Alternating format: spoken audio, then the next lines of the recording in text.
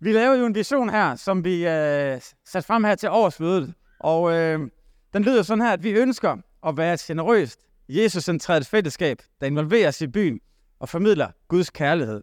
Det er sådan den lange form af den. Og dengang vi arbejdede med den, der var noget af det, der betød meget for os, det var det her med at have et element, hvor vi er involveret i byen. Det at være med til at opbygge den. Det at vores vision, den rækte længere end det vores egen organisation, hvis man kan sige det sådan. Og samtidig så var det også klart, at vi ønsker og tror på, at vi har noget særligt, at vi kan bringe. At der er et særligt kald, at der er en særlig duft, der er en særlig tone, en særlig værdi, som vi tror på, at vi har fået igennem Jesus, og som vi ønsker skal være en del af det, som vi kommer med, som vi bringer ind i det her. Og derfor så har vi den her sætning med, at vi formidler Guds kærlighed. Og det med at formidle Guds kærlighed, det er det, der er emnet i dag. Hvorfor er det er så vigtigt? Hvordan kan det udtrykkes af nogle af de ting, vi skal have fat i? Og teksten, vi skal tage udgangspunkt i, er, at det er jo 1. Korinther, kapitel 13. Og det er egentlig normalt kunne høre om, når I tager til et bryllup. Der er en klassiker. Men i dag skal vi prøve lige at dykke lidt ned i den her kærlighedskapitel, som den også er omtalt. Og der står sådan her, fra kapitel 13 og vers 1 af. Om jeg så taler med menneskers og engles tunger, men ikke har kærlighed, er jeg et rungende malm og en klingende bjælde. Om jeg så har profetisk gave og kender alle hemmeligheder, og ejer al kundskab og har al tro, så jeg kan flytte bjerge, men ikke har kærlighed, så er jeg intet. Om jeg så uddeler alt, hvad jeg ejer, giver mit legeme hen til at brændes, men ikke har kærlighed, så gavner det mig intet. Kærligheden er tålmodig. Kærligheden er mild. Den misunder ikke. Kærligheden praler ikke, bilder sig ikke noget ind. Den gør intet usømmeligt, søger ikke sit eget, hisser sig ikke op, bærer ikke nag. Den finder ikke sin glæde i uretten, men glæder sig ved sandheden. Den tåler alt, den tror alt, den håber alt, den udholder alt. Amen. Kærlighedskapitlet. Ja, den er sådan todelt. Til den første del af det, der har vi selve motivationen. Hvad er det? Hvorfor er det vigtigt med kærlighed? Og så den sidste del af det, det er sådan selve karakteristikken. Hvad er det, der så kendetegner kærligheden? Og det er de to ting, vi skal prøve at have fat i omkring motivationen. Omkring hvad det er, der beskriver kærligheden. Hvad det er, vi kommer med. Og den har sådan en tredel i starten omkring motivationen. Den siger sådan her, om jeg så, men ikke har, så gavner det mig absolut ingenting. Det er sådan tesen, om jeg så. Og så det, den kommer med af eksempler, hvad det er, at vi måske kan have. Jamen, om jeg så talte med mennesker, så engles tunger. Om jeg havde profetisk gave, ejer al kundskab, har al tro, uddeler alt, hvad jeg ejer, giver mit legeme som et offer. Alle de her store ting, men ikke har kærligheden, så gavner det mig intet. Det er simpelthen hovedbudskabet her. Om jeg så har det hele, men ikke har kærligheden, så gavner det mig ingenting. Konteksten for, at Paulus han skriver det her, det er, at han er ved at skrive til Korinthermenigheden, som er en menighed, han selv har startet. Og Korinther er gået hen og blevet lidt en rodebutik. Og det er det, han skriver ind i, for at prøve at få det lidt på plads. Og man kan mærke det specielt i kapitel 11, 12 og 14, hvad det er, han prøver at sætte på plads. I kapitel 11, der hører vi, at når de kommer sammen til deres måltidsfællesskab, deres nadverfællesskab, som er et stort måltid, jamen så er der total hierarki. De rige, de mødtes herover, og de fattige mødtes her. Og herover der var der masser at spise og masser af mad, og herover der var der ikke rigtig noget. Men det så de ligesom ikke. Der var et udfordring på legemet, der var et hierarki omkring det. Og når man så, hvad der skete i menigheden ellers, jamen så var det faktisk en enorm karismatisk menighed. De havde alle de åndelige nådegaver, der var fuld knald på, hvis man kan sige det sådan. De oplevede, at der var helbredelser, at der var tungetale, at der var store under, at der var profetisk tale. Men midt i det, så var det gået hen og blevet en konkurrence. Hvem var den største? Hvem har mest værdi? Hvem ser bedst ud? Og de talte i munden på hinanden, at noget af det, der gør, at Paulus begynder at bringe noget orden ind i det. Men kapitlerne op til er fyldt af det her. Og midt i det, så kommer den her. Alt, hvad I gør. Og så nævner han de ting, som de synes var mega seje. Engles tunge, profetisk gave, har tro, så jeg kan flytte bjerge. Ofre mig selv. Sådan i en kirkelig setting. Toppen af poppen, ikke? Så tager han, når jeg har det der, men hvis I ikke har kærligheden, så har det ingen værdi. For det er jo et kæmpe opråb, han laver her. Det er en kæmpe, han kalder sådan en kæmpe time out, hvis man kan sige det sådan. Hey, prøv lige, stop. Stop lige her. Hvorfor er det, at vi gør det her? Hvorfor er det, at du gør det, du nu gør? Prøv lige at stoppe op. Og så prøv lige at kigge. Fordi fakta er, hvis ikke kærligheden er kilden, så har det ikke nogen værdi, siger han. Og hvordan kan det være, at det ikke har nogen værdi? Det er jo også meget aggressivt sagt, ikke? Alt hvad du egentlig gør der, det har ikke nogen værdi, hvis ikke det starter her. Der er sådan 2 hovedgrunde. For det første, så mærker man igennem hele Nye Testamentet igen, at motivationen er afgørende. Vi mærker det gennem hele Bibelen. Paulus eller Gud, han siger flere gange på, jeg vil ikke have jeres ofre, hvis ikke I mener det. Altså, jeg er egentlig ligeglad med det. Det er kærligheden, jeg vil have. Og når Jesus, han i rette sætter som den religiøse elite, farisæerne, så siger han, jamen det hjælper ikke, at I overholder alle de her ting. Det hjælper ikke, at I beder og betaler latin og alle de der ting, hvis I bare gør det for at blive set, eller hvis I gør det for at betale aflad, eller hvis I gør det for at være den, der får lov til at sidde øverst, eller forrest i synagogen, så betyder det ikke noget. Det er slet ikke det, jeg er på jagt efter. Jeg er på jagt efter hjertet. Så det at give eller hjælpe af de forkerte grunde, det er ikke der, vi finder Guds velbehag. Det er, når det kommer ud af kærlighed. Motivationen er afgørende for Gud. Det er et eller andet sted rart, og det er et eller andet sted lidt irriterende. Er det ikke rigtigt? For nogle gange var det lidt mere simpelt. Så kunne jeg bare sætte nogle ting op, jeg skulle gøre, så kan jeg sige, tjek, jeg har gjort det. Done. Men det er egentlig ikke der. Han vil hellere have hjertet. Det er der, at vi skal have fat i og starte. Den anden grund, det er, at kærligheden kvalificerer vores handling. Når du gør noget af kærlighed, så påvirker det, hvordan du udfører handlingen. Din tilgang, din metode, måden du kommunikerer på, måden du selv placerer dig på i den handling. Og det er det, som den anden del af teksten her, den egentlig handler om. Og Paulus, han kalder simpelthen time out her, og peger på det her startpunkt som kærlighed. Vi mærker det hos Gud, at det er hans startpunkt. Johannes 3:16 siger, for således elskede Gud verden. Han elskede verden, at han gav sin søn. Det var startpunktet på det. Og da Jesus kommer herned, så mærker vi også, at det er kærligheden, der driver ham. Matthæus, I kender måske i stedet nogle af jer, hvor han, efter han er gået i gang med hans tjeneste, så på et tidspunkt, så stopper han op, så kigger han ud over skarerne, og så står der, at han yngles over dem, for de var vanrøgtede og forkommet som får uden hyrde. Så hans hjerte blev brudt af kærlighed for dem. På et tidspunkt, der sidder han og kigger ud over Jerusalem i et roligt øjeblik, og så brydes hans hjerte. Jerusalem. Så kan man mærke hans hjerte for dig. Og hvor vil jeg ønske, jeg kunne tage mig af dig, beskytte dig. Det er kærligheden, som vi kan høre, at han har. Så time-outen er jo kaldt her i dag, så til at vi kan spørge os selv, hvorfor er det, vi gør det, vi gør? I menigheden, på arbejdet, i vores relationer, i vores handlinger, aktivisme, de ting, vi gerne vil gøre.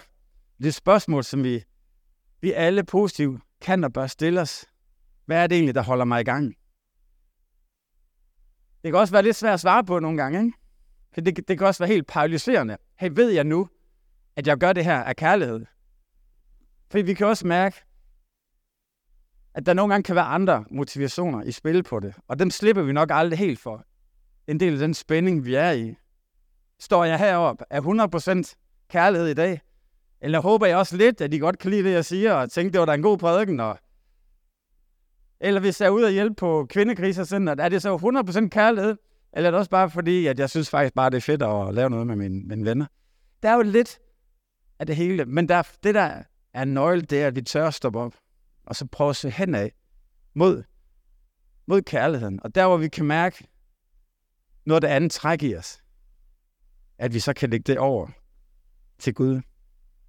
Både bede om tilgivelse, og også bede om hjælp til at kan lægge den og modtage hans kærlighed. Nu har jeg sagt kærlighed enormt mange gange. Og jeg ved ikke, hvad I forbinder med kærlighed. Det er også lidt fluffy begreb, ikke? Måske lidt tøset for nogen.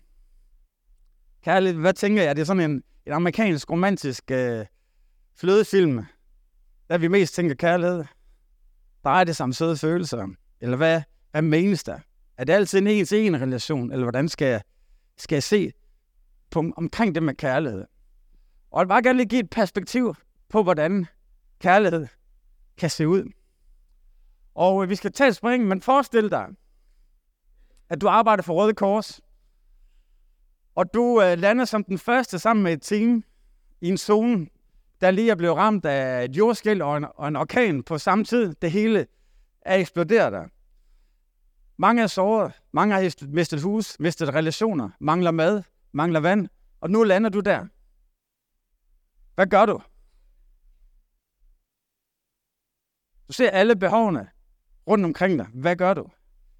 Jamen først, så kan det være, at du begynder at hjælpe en, der er såret, der lige ligger i nærheden af dig, og du forbinder ham. Mens du oplever det, så kan du se, hey, der er en herovre, som også lider, og det viser, at de har ikke drukket i 3 dage, så du giver ham din flaske vand, den du har med. Så længe han så oplever det en, der ikke har fået noget at spise, så de får hele dit lager af mad, som du nu havde med i flyveren, da du landede. Og så begynder du at hjælpe en efter en af kærlighed.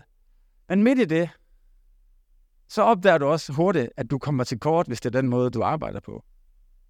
Fordi du kan ikke en efter en redde den selv. Det er nødt til at skal gøres på en anden måde. Og inden ret længe, så er det ikke usandsynligt, at dig og dit team vil begynde at oprette nogle centre, hvor folk kan komme overnat. Hvor du træner noget sundhedspersonale, så de kan hjælpe flere, så det ikke kun er dig, der kan hjælpe nogen, men mange kan hjælpe mange. Du begynder at organisere leverancer af mad, der kommer ind, så mange kan få mad. Organisere steder, hvor man kan udlevere det. Du skaber et system og en struktur, der hjælper borgerne til at kan få deres virksomheder, deres marker til at fungere igen. Du er med til at genopbygge skolerne, så børnene ikke mister noget af det, der er det afgørende i deres udvikling, for at de har en fremtid. Og så videre. Alle de her ting vil du kunne gøre af kærlighed. Men pludselig er det bevæget sig væk fra, at du møder en, og du giver maden, til at nogle gange så sidder du på et kontor og svarer på mails og snakker i telefonen, for at kunne være med til at organisere det her, der gør, at folk de kan få det, som de har behov for. Du kender det måske i livet, i familien. Måske har du børn, eller bor sammen med nogen, og der kan man se, jamen der er noget i det helt relativt. Nogle gange er det også bare strukturen. Jeg får købt et hus, jeg får ordnet haven, jeg får gjort en hel masse ting, jeg får styr på økonomien. Alt det der egentlig for at skabe et system, som er kærligt og giver muligheder for dem, jeg er sammen med. Da Jesus kom, der var det faktisk det her, at Jesus han gjorde. Allerførst, da han kommer på jorden, så begynder han at gå ud, siger himmeriget at komme der, og begynder at tjene selv, hvis man kan sige sådan. Men ingen længe, så begynder han jo at træne andre til at kunne gøre det samme. Han tager de 12, han tager disciplerne, han tager 72 disciple, 120, det er næsten det højeste tal, vi har, men grundlæggende, så begynder han at skabe en bevægelse, som kan gøre det samme. Og han planter hele tanken omkring menigheden. Han skaber menigheden af kærlighed til verden. For at menigheden, skabt af Jesus, kan være med til, at resten af verden kan få noget af det, som han har. Og så er vi tilbage til menigheden. Og så her måske vi lige skal sige, prøv lige, vent lige et øjeblik. Så nu er vi nede. Lige nu har jeg sagt, som menigheden er en kærlig løsning fra Gud. Guds kærlighed kommer til udtryk i, at han har skabt strukturen, menigheden. Men var det ikke der, vi lige kom fra? I Korinther-menigheden, som Paulus skriver til, det var en rodebutik, hvor motivationen var kommet alle mulige andre steder hen. Og pludselig så fungerede det ikke på den måde, som Gud havde tænkt. Jo, det er rigtigt. Men det her, det illustrerer også en væsentlig pointe. Nemlig, at det her system, organisering, struktur, det kan være et udtryk for Guds kærlighed. Men vi kan midt i det, der kan vi miste fokuset i arbejdet. Og pludselig har det mistet den der gudgivende tone og hengivenhed, som kendetegnes i Guds kærlighed. Og så kan vi møde det modsatte. Så kan vi møde selvhævelse, utilgivelighed, utålmodighed, hårdhed. Om vi kommer i en kirke, eller om det er den skole, vi er på, eller det er den arbejdsplads, vi er på, det er den vej, vi bor på, så kan det blive de ting, vi mærker i stedet for. Når kærligheden forsvinder, så bliver det andet, der tager over. Jeg ved ikke, om I kender det at ringe til Telenor, fordi der er noget, der ikke fungerer. Eller lignende. Du ved, man ringer der, så går der en halv time, hvor man er på hold, og så endelig kommer der en person. Og nogle gange får man den her person, hvor man ikke kan komme igennem med nogen ting. Lige meget hvad man siger, så giver personen oplevelsen af, at det er din skyld, og det kan de desværre ikke hjælpe med, og så skulle du bare, kan du ikke ringe tilbage i morgen, hvilket er det værste, han kan sige, fordi så er der jo en halv times ventetid igen. Men har du så nogle gange prøvet at lægge på, og så lige ringe op igen? Muligheden er, at det er en anden, der tager telefonen. Og pludselig sidder der en i den anden side, som lytter til dig, som forstår dig, og som kender systemet. Og i stedet for at spille systemet ud mod dig, så bruger han det til at hjælpe dig. Så finder han en løsning, og lige efter 7 minutter, hey, så er det faktisk fikset. Og han er glad, og du er glad. Det er imponerende nok. Det er interessant, at det er jo ikke systemet, der er problemet. Det er den person, der sidder med den. Er det ikke rigtigt? Hvordan han eller hun formidler det, er i det. I kender de andre ting. Nogle af jer har haft en sagsbehandler i kommunen. Den ene ser kun et CPR-nummer, og de 35 minutter, der er sat af. Andre, de ser, hvordan det er noget, der kan hjælpe dig, og formår at få dig godt videre. Den ene ser borgeren, og personen. Den anden ser problemet, eller irritationen, eller CPR-nummer. Og sådan kan vi have det, lige meget hvad for rolle vi er i, som chef, som medarbejder, som faren, som præsten, som borgmesteren, hvor end vi er. Vi kan miste fokus og fordreje vores motivation over på noget andet, end det han kalder os til. Nemlig at have det her startpunkt, som er kærligheden. Og lad os forme af kærligheden. Og det er jo det næste del kom ud på, hvad det egentlig er, at kærligheden er. Hvordan den kommer til udtryk. Paulus han beskriver det sådan her. Han siger, at kærligheden er tålmodig. Kærligheden er mild. Den misunder ikke. Ja. Kærligheden praler ikke. Den bilder sig ikke noget ind. Den gør ikke noget usømmeligt. Den søger ikke sit eget. Den hisser sig ikke op. Den bærer ikke nag. Den finder ikke sin glæde ved uretten, men glæder sig over sandheden. Den tåler alt. Tror alt. Håber alt. Og udholder alt. Det er jo en fantastisk beskrivelse af kærligheden. Og man kan næsten ikke, er det poesi? Eller er det real life, ikke? Fordi det er så smukt, og det er så rent, og det er så godt, at man næsten kan komme i tvivl, om det også kan lade sig gøre. Jeg tror på, at Paulus beskriver noget, der kan lade sig gøre. Nogle af jer vil kunne genkende det. Bare tænk over, hvordan I er over for dem, I elsker. Her den anden dag, så sad jeg med mine 3 piger, og Elise var kommet hjem fra, var ude at rejse i 3 måneder, og nu skulle hun til at finde, hvad skulle hun nu? Og blandt andet, og der er nogle ønsker. Det kunne måske skal på højskole, måske skal noget andet, og en af mine andre børn havde også nogle ønsker til sommerferie, ting og sager, og det snakker vi om. Og vi snakkede om muligheden for at få et arbejde, og på et tidspunkt, så får jeg sagt noget i retningen af sætningen. Jeg skrev den ned her, så jeg kan huske den. Nogle gange til sidst får jeg sagt, alt det gode i livet kommer gennem penge. Jeg tror, det var cirka sådan, der lød. Forstående, at det, hvis man gerne vil noget i sommerferien, ikke, så kræver det, du har nogle penge, du har fået et arbejde. Ikke? Det interessante var reaktionen blandt mine 3 børn.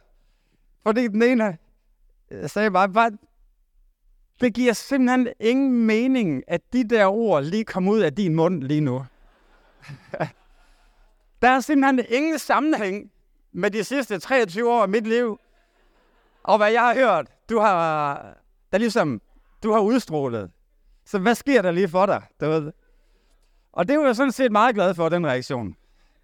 For det tyder på, at hovedtingen, jeg påvirker med, er, at penge ikke er det vigtigste, og der er nogle andre værdier, at der er vigtige. Det er jeg glad for. Jeg havde så bare en pointe, det kunne være, at man skulle have et arbejde, hvis du gerne vil noget. Men det var sat lidt på spidsen der. Nå, men det jeg prøver at sige med det er, jeg sagde noget, som var så out of context, eller order med, hvad jeg normalt siger. Og ergo kunne de ikke tage imod det. Det blev bare fejret af bordet, ikke også? Og prøv lige at forestille dig, Paulus, han har plantet den her menighed, Korinther-menigheden. Han har været sammen med dem, de kender ham, og nu skriver han et brev til dem. Og nu forklarer han dem, hvad kærlighed er. Hvis han har beskrevet noget, der er fuldstændig out of order med, hvordan han opfører sig, så er det jo fuldstændig diskvalificeret hele brevet, ikke? Altså, så er det jo smidt ud. Okay. Hvis Paulus, han var sådan en selvhævdende, hissig type, og der bare vil sit eget, jamen så har de slet ikke kunne tage imod det der budskab. Så det giver kun mening, at han har skrevet det i den kontekst, at det er cirka det, at han har prøvet at efterleve, og de vil kunne tage imod det. Giver det mening? Derfor tror jeg, at det her det ikke bare er noget, der er poesi, men det er noget, at der rent faktisk kendetegner kærligheden og er muligt. Når vi elsker, så giver vi en ekstra chance. Vi glæder os, når det lykkes for andre.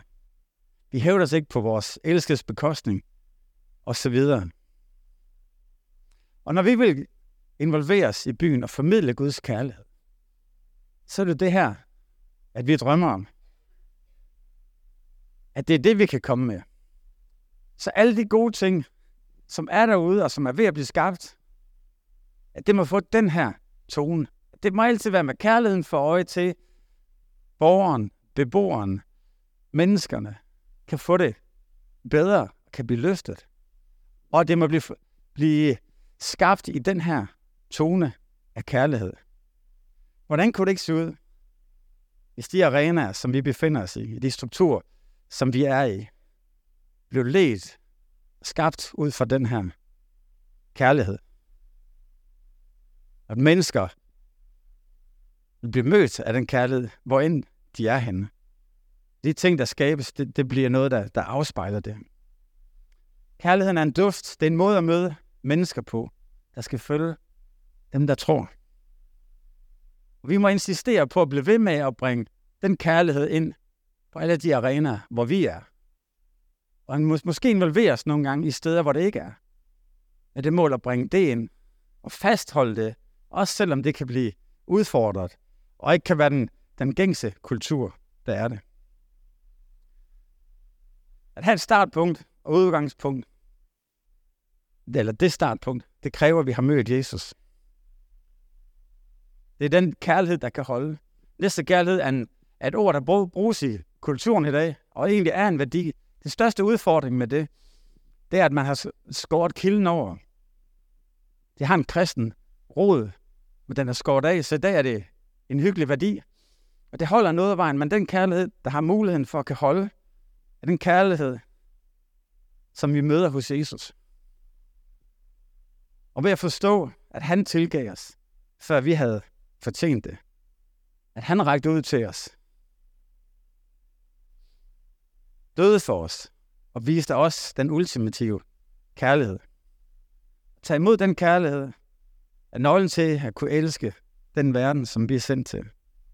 Med den samme dybde som vi har mødt hos ham.